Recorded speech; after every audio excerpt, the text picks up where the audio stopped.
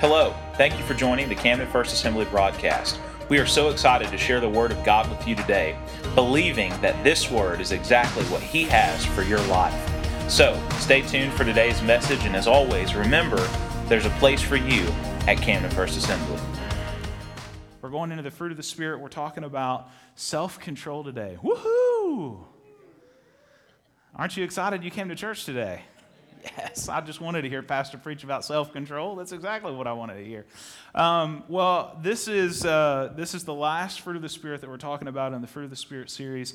I don't know about you, but I've thoroughly enjoyed it. I've loved walking this out with the Lord and just letting the Holy Spirit reveal and speak in our hearts in each one of these fruits that I believe are evidence of the Spirit of God in our lives, of living a life that's led by the Spirit, that's not led by the flesh. And so I'm excited to talk about this last one. I believe that God has called every single one of us to a relationship with Him through salvation. And after that, He's called us to continue that journey and to continue that relationship. So we're going to Galatians chapter 5 for the last time that I know of for a while. Galatians chapter 5, verses 16 through 26. And as we're making our way there, can we just give it up for all the people that went all in with Jesus last week? We had 8 that were water baptized, 5 kids that were dedicated. Isn't that amazing? Isn't that incredible? And then we say congratulations to Tuesday and Daniel. They got married at the end of service, dedicated their kids, got water baptized, got married, all on the same day. You can't go more all in than that. That's all in. And so we're celebrating with you guys. We're excited for you guys, and I know there's the big celebration that's coming, and we're all looking forward to that and continuing that. But I'm excited about what God's doing, and I'm thrilled. And since last Sunday, we've got 3 that want to be water baptized today, so we're going to baptize them at the end of service. And if you're here this morning and you want to be water baptized, it's not too late. And I have good news for you. Brother Floyd Cox is back in town, and he fixed the heater. Praise the Lord. Yeah. So last week you could have stored things in that cold water. This week you can boil crawfish, and so it's good. We're good. So no, I'm just kidding. It's not that hot, and I don't want to scare anybody that's getting baptized this morning. But but no, we're not going to freeze to death. Thank you, Jesus. So, but listen, stick around, because before you go over to get lunch, stick around and celebrate with us these that are going all in for the Lord. So we're excited about that. All right, Galatians chapter 5, verses 16 through 26, the fruit of the Spirit, talking about self-control today. This is what the Word says. So I say, let the Holy Spirit guide your lives, then you won't be doing what your sinful nature craves. For the flesh desires what is contrary to the Spirit, and the Spirit what is contrary to the flesh. They are in conflict with each other, so that you are not to do whatever you want. But if you are led by the Spirit, you are not under the law. The acts of the flesh are obvious: sexual immorality, impurity and debauchery, idolatry and witchcraft, hatred, discord, jealousy, fits of rage, selfish ambition, dissensions, factions, and envy, drunkenness, orgies, and the like. I warned you, as I did before, that those who live like this will not inherit the kingdom of God. But the fruit of the Spirit is love, joy, peace, forbearance, kindness, goodness, faithfulness, gentleness, and self-control. Against such things there is no law. Those who belong to Christ Jesus have crucified the flesh with its passions and desires. Since we live by the Spirit, let us keep in step with the Spirit. Let us not become conceited, provoking, and envying each other. Now let's jump to 2 Peter chapter 1. 2 Peter chapter 1, verses 1 through 11. And if you were confused by why what I was reading wasn't what you were reading on the screen, it's because our translations were different this morning, and that's my fault. That's not our team's fault back there. That's my fault. I put it in wrong. But I was reading from the New International Version. The version on the screen was the New Living. Now we'll all be on the same page in 2 Peter. 2 Peter chapter 1, verses 1 through 11. This letter is from Simon Peter, a slave and apostle of Jesus Christ. I am writing to you who share the same precious faith we have. This faith was given to you because of the justice and fairness of Jesus Christ, our God and Savior. May God give you more and more grace and peace as you grow in your knowledge of God and in Jesus our Lord. By His divine power, God has given us everything we need for a godly life. We have received all this by coming to know Him, the one who called us to Himself by means of His marvelous glory and excellence.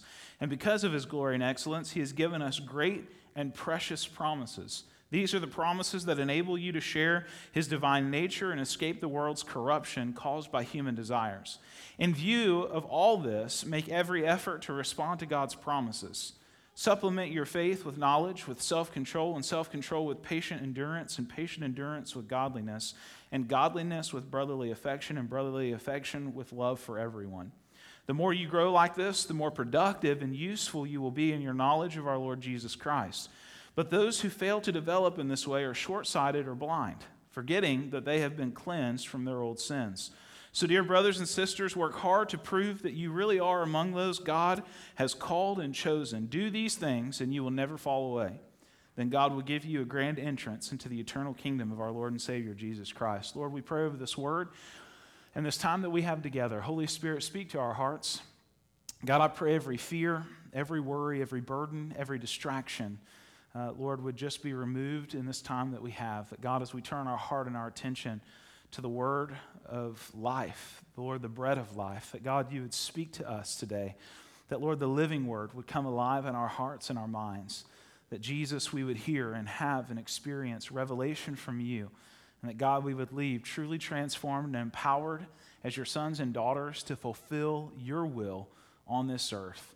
Holy Spirit, move and minister to each and every one of us exactly what we need from you today. Lord, I pray for those that need salvation, salvation. Lord, those that need healing, healing. Those that need freedom, freedom. God, I pray that every lie and every curse would be broken, and that, God, we would walk in the life, the abundant life that you've made available to us. We give you all the glory, honor, and praise in Jesus' name. Amen and amen. So we're talking about self-control today. We're jumping into this message, and I've got 3 things that I want to share with you about it.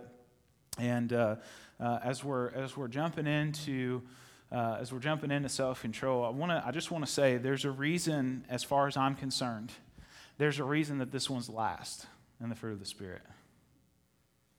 You know why? Because the hardest person to control is ourselves. And so I believe that I've shared this many times before, that all of the fruits of the Spirit that are listed here, that God builds on each one of those. Love being the first is the foundation of our lives. The joy of God, the peace of God, the goodness of God, the gentleness of God, the patience of God, the faithfulness of God, all of those things that I believe that God has called us to, all of those things build to this moment, because as each one of those fruits are at work within our life, it positions us to exercise the self-control that God has called of us. So when we talk about this from the Word of God, when we talk about it from Galatians, and we dive through this and we go through this, there's a few things that I want to share with you that I believe are powerful revelations from the Holy Spirit in our lives. And I'll just tell you that no one has fully mastered self-control but Jesus. Okay? So tell your neighbor the pressure's off. You know, we start talking about self-control and everybody gets real tense, you know, because we all think about those things that we need to do better at, right? You know, and I'll just say this, you're your own worst critic, so usually you're not viewing things through the best lens, okay? That's why God surrounds us with one another so that we help one another. We talk about those things, we encourage one another, we pray with one another. We walk those things out together. But the thing that's important is that you take the pressure off, because self-control is a fruit of the Spirit. And I'm going to talk more about that in just a moment and dive into that. But the first thing that I would say when it comes to self-control, you know, when we think of control, we think of being in control, of having control, of maintaining control. You know, I was thinking about that in a couple different ways. I was thinking about those people that you ride with that they don't seem to have very good control of their vehicles, and you pray, you get real close to Jesus in those moments. You know, and those are the moments that you want to say, get control, like stop, you know, pay attention. And or you would rather them get out of the driver's seat so that you can drive, so that you have control, right? The Bible says self-control, so Jesus has called myself to be in the driver's seat and for you to get over in the passenger seat because you're out of control. And so, you know, and then you have those moments where your parents or your spouse or someone else, you know, you'll be getting real excited about something and they'll tell you, control yourself. You know, you need to calm down. And usually that comes from a point of of just intense excitement, passion, whatever it is. And so when we talk about self-control, we think about some of those different things, and we think about the emphasis of having control and basically having the ability to say no. When we talk about self-control in this context in the Word of God, it's talking about the things that we desire, that are natural desires, that are natural tendencies for us, that the Spirit says are not good for us.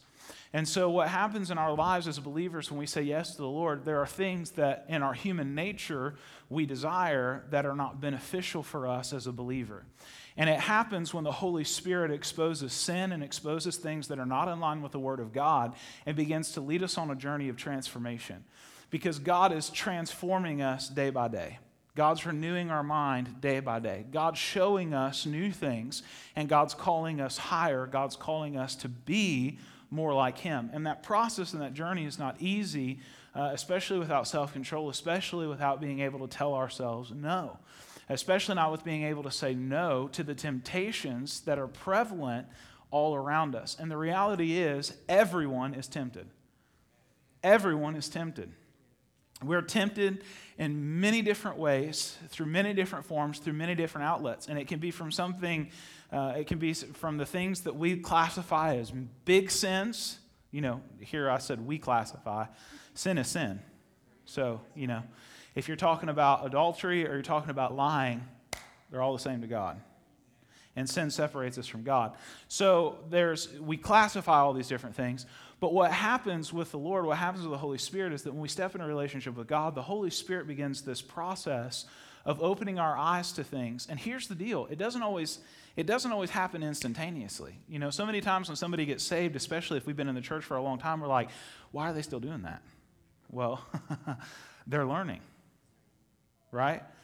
When a child is born and begins to grow, they don't know how to cook and clean and do the chores and, you know, all those things. So we teach them.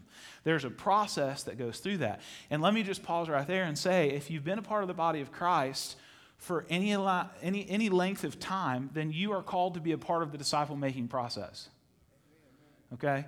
Because in that journey, we encourage one another, we lift one another up, we support one another, we come alongside one another, and through that, the Bible says, as iron sharpens iron, so one man sharpens another. It's why we've been doing summer life groups on Wednesday nights, because there are some things that I can learn from Harold Bradshaw that I can't learn on my own, because there's things that he's experienced, that he's walked out with the Lord, and it'll save me some time, it'll save me some trouble when I face different things in my life, having heeded the wisdom that he has, and vice versa. There's other people, younger, older, it does not matter, but what happens when we come together is we encourage one another, and we experience the revelation and the insight that God has for us. So the Holy Spirit teaches us the importance of what self-control says to us, and realizing that temptation is prevalent everywhere. All of us are subject to it. Jesus was subject to it. At the end of his 40-day fast before the launch of his ministry, he had the enemy come to him not once, not twice, but 3 times to try to get him to what? Sin. To step out of the will of God, to step out of obedience to the purpose and the reason why God had called him there, and to take hold of what was being presented to him and what was being given to him. Why? Because sin is usually always the easy way out. Don't you like it when things are easy? I hate it when things are hard. I hate it when things are difficult. I helped a friend of mine this past Friday put a new fuel pump in his truck, and we watched the video on YouTube. How many of you're mechanics by YouTube? You're do-it-yourselves by YouTube, right? Thank God for YouTube. And so he had studied it for a long time, and so I went over there to help him, and I told him, I said, you know, I'm probably just going to be prayer support because I'm not a mechanic. God called me to preach. And here's the deal. When God's called you to do something, stay in your lane. I'm just going to take the pressure off of you. Some of you, you're called to build. Some of you, you're called to teach. Some of you you have callings and giftings and talents that others of us don't. And when we try to do it, it's not good. So anyways, I pulled up the video, and it said it was 16 and a half minutes long, whatever it was. And I was like, great, we'll be done in no time, you know? And so I hit play, and I'm watching the whole steps, and I'm like, how many times do you think that they took all this apart and put all this back together and cleaned everything up and got it ready before they filmed it, you know? You just go over here and you take this off, and you just go over there and you take that off, and it's just real quick and it's nice and easy. So we knew it was going to be a long project. I didn't go in with expectations thinking that we were going to be done in 2 hours. Now, 4.5 hours or 6 hours, but 9.5 hours later, I went home. And so we go through this whole process because every step that we were supposed to follow, they said, this is how it's supposed to happen. Guess what? That is not how it happened. Isn't life a lot like that, right? There's so many of those moments and so many of those times where you're in that situation, you're in that and things don't go the way that we planned or the way that we had expected. And so many times when it comes to our life and when it comes to our walk with the Lord and we're in that journey and we're in that moment, we get so frustrated, and our natural reaction is to operate out of that frustration. Our natural reaction is to take hold of that and apply that in our lives. But what happens when we walk by the Spirit and we walk in that self-control is we honestly keep ourselves from reaping the consequences or the benefits of giving in to our anger, our frustration, whatever those things are. We maintain a spirit of peace, and we position ourselves to learn, we position ourselves to grow, we position ourselves to experience the blessings and the benefits that come with doing life with Jesus. And when it comes to self-control, how I respond and how I react to things that are either going the way they should or the way they shouldn't is evidence of the Spirit of God and self-control that's in my life. And so what happens in our lives and in the journey that God has taken us on is we look at this and we realize a couple of things about self-control and the impact of this fruit of the Spirit in our lives. And the first is this. Number one, self-control is personal. It's about me, not you. Self-control is personal. It's about me, not you. Sometimes we get this confused and we think that self-control is about me making sure that you're in control, right? And so we think that self-control is about making sure that we have control over everybody else. You know, it's easier to tell sometimes when somebody else is out of control. You know, it's like, you really shouldn't do it that way. That's really not the best, right? Well, self-control is one of those things that the Holy Spirit is dealing with you and I about personally. Self-control is a personal journey. It's a personal experience. And self-control is evident of the Spirit of God that's at work within our life. So when we walk in self-control and we realize that it's not about me worrying about what everybody else is doing, it's about worrying about what the Holy Spirit's doing in my life, it takes the pressure off of me trying to make sure that everybody else is doing X, Y, Z, and positions me to listen to the Holy Spirit about what He's saying in my life. Because at the end of the day, there's only one that's called to convict, and it's the Holy Spirit. There's one that's called to convict, and it's the Holy Spirit. Now, there's another one who will condemn, and that's the enemy. And the enemy will use what people say and circumstances and situations to bring condemnation to try to keep you and I from responding to conviction so that we can walk in the freedom and we can walk in the abundant life that God has called us to. Because God has not called us to live a miserable life. God hasn't called us to live a hopeless life. God hasn't called us to live a life where it's just one thing after the next of one problem, one chaotic thing. Here's the deal. I'm not saying that there won't be seasons of life where you'll face one thing after the next, but it's that in facing those things, what's my reaction and what's my response? Am I giving into the hopelessness that the enemy wants me to give into? Am I giving into the lies of the enemy that say this is just how it is and this is just how it'll always be? Or am I reminding myself that even like the apostles and even those who preach the gospel, who found themselves in prisons, who found themselves shipwrecked, who found themselves in all sorts of chaotic, just crazy things, crazy situations that they were faced with, what did they have? They had joy, they had peace, they had hope, they had faith, they had confidence. Why? Because Jesus said, when I came to give you life and life more abundantly. So what happens in the middle of all of the chaos and all the uncertainty is that I realize that in this moment, I may not have control over anything else. I may not have control over anybody else, but the one thing that I have control over is myself. And the one thing that I've been reminded of from the Word of God again and again and again is that I am His and He is mine, that there is nothing that can separate me from His love, not in this earth, out of this earth, or under the earth. So while I don't have control over my situations and I don't have control over all the different things that I'm facing, the one thing I do have control of is myself and my response to this. So myself, I'm going to worship. Myself, I'm going to praise. Myself, I'm going to seek the Lord. Myself, I'm going to continue to give. Myself, I'm going to continue to respond to the goodness and to the faithfulness of God, because what I know to be true, what I know to be faithful in every experience in my life is that God does not go back on his word. So my response to my situations, my response to what's happening is for myself to give God praise, for myself to continue to honor the Lord, myself to continue to seek God first, to pursue the Lord above all else. So when we understand that, it's important to understand that self-control is a very personal thing. And it's a thing that God calls us to walk out with him each and every day. Self-control requires personal surrender.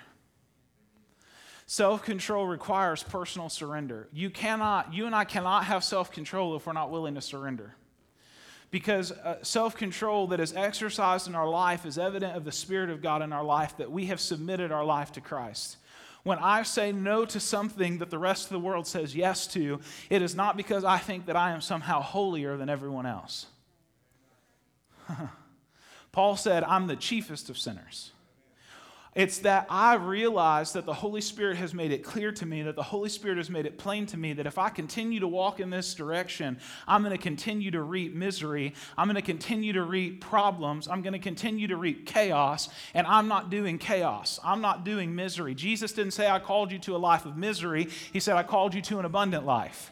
And Jesus didn't call me to a place of constant hopelessness and despair. He called me to a place where I have hope, and I have peace, and I have joy that's unspeakable and full of glory, a peace that does surpass all understanding, a confidence and a trust in him, that I have an inheritance that can never perish, spoil, or fade. So self-control, when it comes to that moment, when it comes to that place between me and the Lord, what happens is I'm positioning myself to hear what God is saying and respond accordingly. I'm surrendering myself to the Lord and saying, you know what? Not my will, but yours be done. The same that Jesus did. I would rather run from this problem. I would rather run into the middle of what I think is going to fix all of my problems, what I think is going to solve all of my issues, what I think is going to be the answer, but the Holy Spirit is saying no. The Word of God is saying no. God has made it clear to me, so I'm choosing to say no today. I'm surrendering myself to the Lord and saying, not my will, but yours be done. And when I do that, there's incredible things that God begins to do. There's incredible ways that God begins to move. And one of the biggest things that the enemy will use to keep self-control from being active and working in our life is getting us worried about everybody else. Don't worry about everybody else. What did Jesus say in Matthew chapter 7? Don't worry. Don't worry about the speck in your brother's eye when you got a plank coming out of your own. In fact, the word he used was you hypocrite. Jesus. It's offensive, isn't it? Why? You mean I have a plank in my own eye? Oftentimes we can't even see it. That's why the Holy Spirit's come. The fruit of the Spirit is self-control. I respond in self-control because the Holy Spirit makes me aware of what is in my life that doesn't need to be in my life, of what's blocking my view, what's blocking the vision that God has given me. One of the biggest reasons why we give up on the Lord and why we walk away from the call that God has given us is because we can't see the revelation that's in front of us. Because there are things that the Holy Spirit's calling us to lay down that if we don't lay it down, we'll never be able to see. If my eyes are covered and I'm doing everything that I can to see, but I won't remove that covering, then I'll never be able to experience or encounter the revelation that God has for me. And I can ask the Lord 100 million times, God, show me, show me, show me. And all the while the Holy Spirit's saying, move your hands. You ever have those moments with the Lord? You're like, Lord, if you would just do this. And God's saying, I already told you what to do. Lord, if you would just solve this. God, if you would just solve this. I already told you what to do. God, if you would just make a way. I did. If you'll just do what I told you to do. Why? Because oftentimes, it's not always the answer that we're waiting on God for. It's our response to what the Holy Spirit has challenged us to do. Because if we're not willing to surrender some things to the Lord, we can never step into the fullness of what He has for us. Don't you love self-control? Isn't it great? Some of y'all are like, I'll be glad when you're done with this message. All right, second point. Self-control. Self-control is impossible without the Holy Spirit. If the first point felt heavy, this one should feel a whole lot better. You can't have self-control without the Holy Ghost. In other words, you don't have to do it alone. But you said it's self-control. Yes, from the Holy Spirit. Self-control, defined in the Greek, is actually the ability to master, to have mastered one's own desires through the power of God. So when he talks about self-control, what he's talking about is the power of God through us to say no to the things that are not of God, that are trying to lure us from the truth and from the way that God has called us to. So when the Holy Spirit begins to work in our lives, the things that used to be impossible for us to say no to are now possible, not by our own strength and our own merits, but by the Lord's. So here's the thing. Some of you are saying, well, I've tried that and it's not always worked. Okay. Well, I've got news for you on that. The word's clear. Make every effort. Make every effort. Tell your neighbor, make every effort.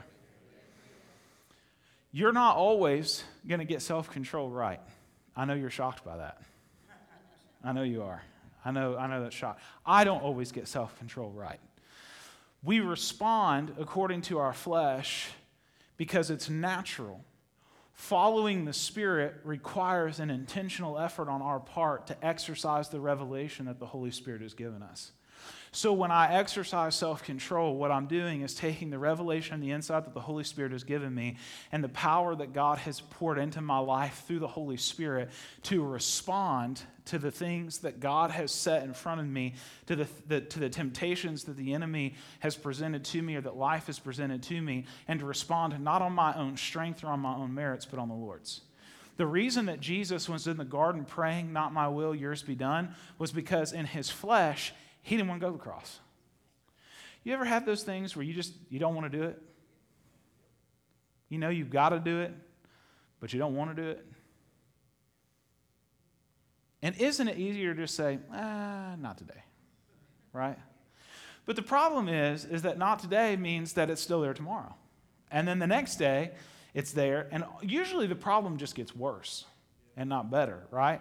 And so there's that natural temptation for us to want to push against those things, but the Holy Spirit brings revelation, and God shows us in His Word how to be able to respond to the temptations that we face, and how to ultimately overcome the things that life and the things that the enemy is wanting to try to ultimately rob us from. John chapter 16, verses 5 through 15, Jesus said, "But now I'm going away to the one who sent me, and not one of you is asking where I'm going. Instead, you grieve because of what I've told you." This is how our human nature works, okay? Here Jesus says, "I'm going away." Nobody asks him, "Where are you going?" Everyone's just like, "Oh, you're leaving." Oh. This is a moment where they have Jesus right in front of them and they can gain revelation, but what happens? They respond according to their human nature. That's what's natural to us. So Jesus says, "You grieve that I'm going away." He says, "But in fact, it's best for you that I go away, because if I don't, the advocate won't come. If I do go away, then I will send him to you. And when he comes, he will convict the world of its sin and of God's righteousness and of the coming judgment. The world's sin is that it refuses to believe in me. Righteousness is available because I go to the Father, and you will see me no more. Judgment will come because the ruler of this world has already been judged. There is so much more I want to tell you, but you can't bear it now. When the Spirit of truth comes, he will guide you into all truth. He will not speak on his own, but will tell you what he has heard. He will tell you about the future. He will bring me glory by telling you whatever he receives from me. All that belongs to the Father is mine. That's why I said the Spirit will tell you whatever he receives from me. So what happens in our life when it comes to self-control is that the Holy Spirit brings revelation. Revelation is so important. Revelation is so important to the life of every believer. If we are not experiencing revelations from the Lord, then we are missing out on the truth and on the nourishment that our spirit man needs. We have to have revelation from heaven. Without revelation from heaven, we're not able to experience the fulfillment of what God has intended and what God has purposed for us. So Jesus says, "I'm going away. The advocate will come. When the advocate comes, he's going to convict." So this is why when we became a believer, or if you're new in your journey or walking with the Lord, or you've been with Jesus for a long time, you know when the Holy Spirit's telling you no. Let me talk to all the veteran Christians that are in the room. You know when the Holy Spirit's told you no. And you know when you don't listen. You know, it's like those things. It's like being a child and you've heard your parents tell you 1,000,000 times, because parents, I promise you do tell your kids at least 1,000,000 times. At least. And you get to this point and you're usually at least an older child or a teenager, and you know what your mom and dad would say before you even do it. And you're like, I already know. I don't even have to ask mom and dad if this is okay, because I already know the answer is no. Okay? Right? I'm going to do it anyway. And then we go, well, I didn't know. And our parents look at us like, what do you mean you didn't? I've told you 1,000 times that the answer is no. You know that you're not supposed to. So what happens in our life as believers is the longer that we walk in relationship with God and the longer that we walk with the Holy Spirit, there's revelation and insight that the Holy Spirit gives us and discernment about matters and about different things from the Lord. And that revelation is essential. When we first step into our relationship with God, there are things that we're doing that we do not realize are sin. But as we grow in our relationship with the Lord, the Holy Spirit, through His love, shows us those things that, hey, you need to lay this down. Hey, you need to surrender this. Hey, you need to give this up. Why? Because God is wanting to take us to another level in His presence, another understanding of who He is in our lives and our relationship with Him, to experience His goodness and His glory in a new way and in a new measure. Without the revelation of the Holy Spirit, without the conviction of the Holy Spirit, there's never repentance. And repentance is not a one-time thing. Repentance is a continual thing. And if you don't believe me, healthy marriages are full of repentance. Guys, can I hear an amen? All right, and so we walk in repentance. Some of you will get it later. We walk in repentance to what the Holy Spirit has said to us. Guys, we learn to say, I'm sorry. So I'm just helping those the coffee hasn't kicked in this morning. All right, so we walk in the revelation of what the Holy Spirit has given us, and the conviction of the Holy Spirit leads us to repentance. We should not treat repentance as this grave, overwhelming, heavy-weighted thing. The reason that we oftentimes have that interpretation of repentance or repenting in our lives is because we feel the weight of the revelation of the sin that the Holy Spirit's made clear to us. But we have to understand that Jesus already paid the price for that. Jesus is not calling you and I to pay the price for sin. He's calling you and I to walk away from it. And so what happens when we repent is we say, you know what, I realize that what I've been doing or what I have done is out of line with what your word and your will and your plan and your purpose is for my life. So Lord, I'm sorry. I repent of that. I lay that at your feet. I'm turning and I'm going in the direction that you've called me to because I want to walk closer with you. I want to live each and every day full of your presence with your Holy Spirit leading me in every area of my life, in my marriage, raising my family, in my finances, in my job, in the gifts and the talents and the callings and the places that you've established for me. I want to see your kingdom come. I want to see your will be done. I want to experience heaven on earth. I want to see you pour out your Spirit in these last days. So whatever I got to do to get whatever I need to out of the way, Holy Spirit, help me to overcome and to walk in the freedom that God has called me to and that God has established. Conviction and repentance are essential for us to grow in who God has called us to be as mature believers. So it's not don't treat it as a bad thing. If the Holy Spirit's convicting you of something, thank the Holy Spirit for that revelation. Thank the Holy Spirit for His love. When a parent corrects their child, when a parent who loves their child corrects their child, the reason that they're correcting them is not because they think that discipline is fun. Every teenager in the room says that's not true. Yes, it is. And the truth will set you free. That's what the Word of God says. Your parents, listen, our parents discipline us. Those who are in authority over us discipline us, not because they think it's fun. The reason that you got pulled over and got a ticket for speeding was because you broke the law.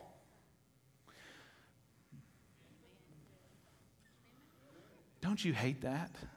And so what happens when the officer comes, we just think that the police, they just have nothing better to do. Well, they do have better things to do, but part of their job is to make sure that you and I aren't out of control.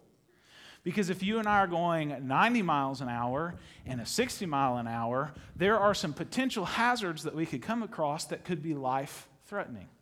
So the reason that the speed limit is posted what it is because it's a safe speed for you and I to travel based on the potential conditions. Now, a lot of times we think that they don't know what they were doing when they wrote some of those speed limits. And here's the deal. I can agree with some of you on that because there are some roads that are too slow. That's my opinion. But that's not the law. Right? So if I break the law, what do? I position myself to experience discipline. Why? Because I know myself what I need to do, but instead of exercising self-control, those who are in authority over me have had to exercise their authority to bring discipline and correction so that I don't end up reaping worse consequences down the road. Sometimes those major inconveniences that we like to call them are really God's attempts at saving us from some calamity that's further down the road than what God has given us. Now, I use this illustration to further go deeper into the understanding that there are some things in our life that we look at it and we can say, well, so-and-so has done it this way for years and it's never affected them. Well, you're not so-and-so. You have been created and called and destined and designed by God with a purpose and a destiny that is no one else's. So what the Holy Spirit may be talking to you and I about personally, about what we don't need to do, He may not be talking to the same thing to that person about, but God's not, it's self-control. It's not controlling them, it's about me. So what do I need to do to respond to the Holy Spirit? Because when discipline comes into effect, it's out of love. A parent disciplines their child. You tell a 1.5-year-old no when they're sticking their finger in the light socket. Why? Because you're just a mean parent. You're just mean. Mean parent, right? No, you don't want them to what? Be electrocuted. So you tell them no. So there are certain things, there are certain parameters that God gives us, that God makes clear to us, that He reveals to us, and the purpose of that is for our blessing and for our benefit. So the Holy Spirit makes that possible. The Holy Spirit brings that revelation from God that says, hey, there are these things that it's time for you to say no to, that it's time for you to step in that direction. And when I listen to that from the Holy Spirit and I begin to respond in obedience and I begin to walk that out with the Lord, that knowledge and that revelation positions me for the blessings and the benefits to reap the goodness of God in ways like never before. Most often, it's not going to end up looking like everybody else. You know, well, so-and-so did it this way, and they reap these benefits a whole lot faster. But I don't want to do it everyone else's way. I want to do it God's way. Because when God does it, when God blesses, when God fulfills His word and His promises and His plans in my life, it's good. It's full of peace. It's full of joy. It's full of the blessings and the benefits that the Holy Spirit and the Word of God have made clear and have made evident in every area of my life. But what about the temptations? What about the attempts of the enemy to get me to stumble, to get me to fall, to get me to walk away? I love this. In 1 Corinthians chapter 10, verse number 1, it says, "For I don't want you to be ignorant of the fact, brothers and sisters, that our ancestors were all under the cloud, and that they all passed through the sea. They were all baptized into Moses in the cloud and in the sea. They all ate the same spiritual food and drank the same spiritual drink, for they drank from the spiritual rock that accompanied them, and that rock was Christ. Nevertheless, God was not pleased with most of them. Their bodies were scattered in the wilderness. Now these things occurred as examples to keep us from setting our hearts on evil things as they did. Don't be idolaters, as some of them were, as it is written, the people sat down to eat and drink and got up to indulge in revelry. We should not commit sexual immorality, as some of them did. And in one day, 23,000 of them died. We should not test Christ, as some of them did, and were killed by snakes. And do not grumble, as some of them did, and were killed by the destroying angel. These things happened to them as examples and were written down as warnings for us, on whom the culmination of the ages has come. So if you think you are standing firm, be careful that you don't fall. No temptation has overtaken you except what is common to mankind, and God is faithful. He will not let you be tempted beyond what you can bear, but when you are tempted, He will also provide a way out so that you can endure it." That last chapter is such a critical and such an important thing. When temptation comes, God is not unfamiliar with those temptations, but He's also given you and I a way out to be able to withstand that. That ability comes from the Holy Spirit. The empowerment of the Holy Spirit. The Word says that the same Spirit that raised Christ from the dead dwells in you and I. So the Spirit of God, the Holy Spirit of God that is within our lives, what happens when we experience the Holy Spirit at salvation, when we're baptized in the Holy Spirit, we open ourselves up to being able to walk in the empowerment of the Lord to say no to the things that we need to say no to, and yes to the things that God has called us to say yes to. Temptation affects everyone. And I'll say this. If you're facing temptation, hear me, one of the biggest things that the enemy will always love to blur the lines on is that if you're tempted, then you've sinned. No. Sin is giving in to the temptation that's been presented before you and I. So the enemy will always want to blur those things because he wants to do anything that he can to get you in the condemnation box. Okay? Because if he can get you in the box of condemnation, do you know what we do? We give up. We give up. And that's why Paul said what he did in Romans 8:1. There is now no condemnation for those of us who are in Christ Jesus our Lord. Why? Because Jesus has paid the price for sin. So when the Heavenly Father corrects me through the Holy Spirit, when the Holy Spirit exposes sin in my life and I repent of those things, what happens is I position myself to experience the freedom and to experience the joy of walking in the revelation and the insight of what God has ultimately positioned and what God has ultimately purposed for me as His child. All right, third point, last one. Self-control positions me to participate in the process and the promises of God. The beautiful thing about self-control in our life as a believer is the position that it puts us in. When we say no to the temptations of this world, when we say no to the things that God calls us to say no to, the enemy usually paints it this way: well, you're missing out. You ever felt that way? Right? Or the enemy says, or the situation or the circumstance, whatever it is, we look at it and we go, man, I wish I would have. And the enemy begins doing everything that he can to still entice and to still use those temptations. Why? Because he wants to do whatever he can to rob you and I of the intimacy that we have in our relationship with Christ.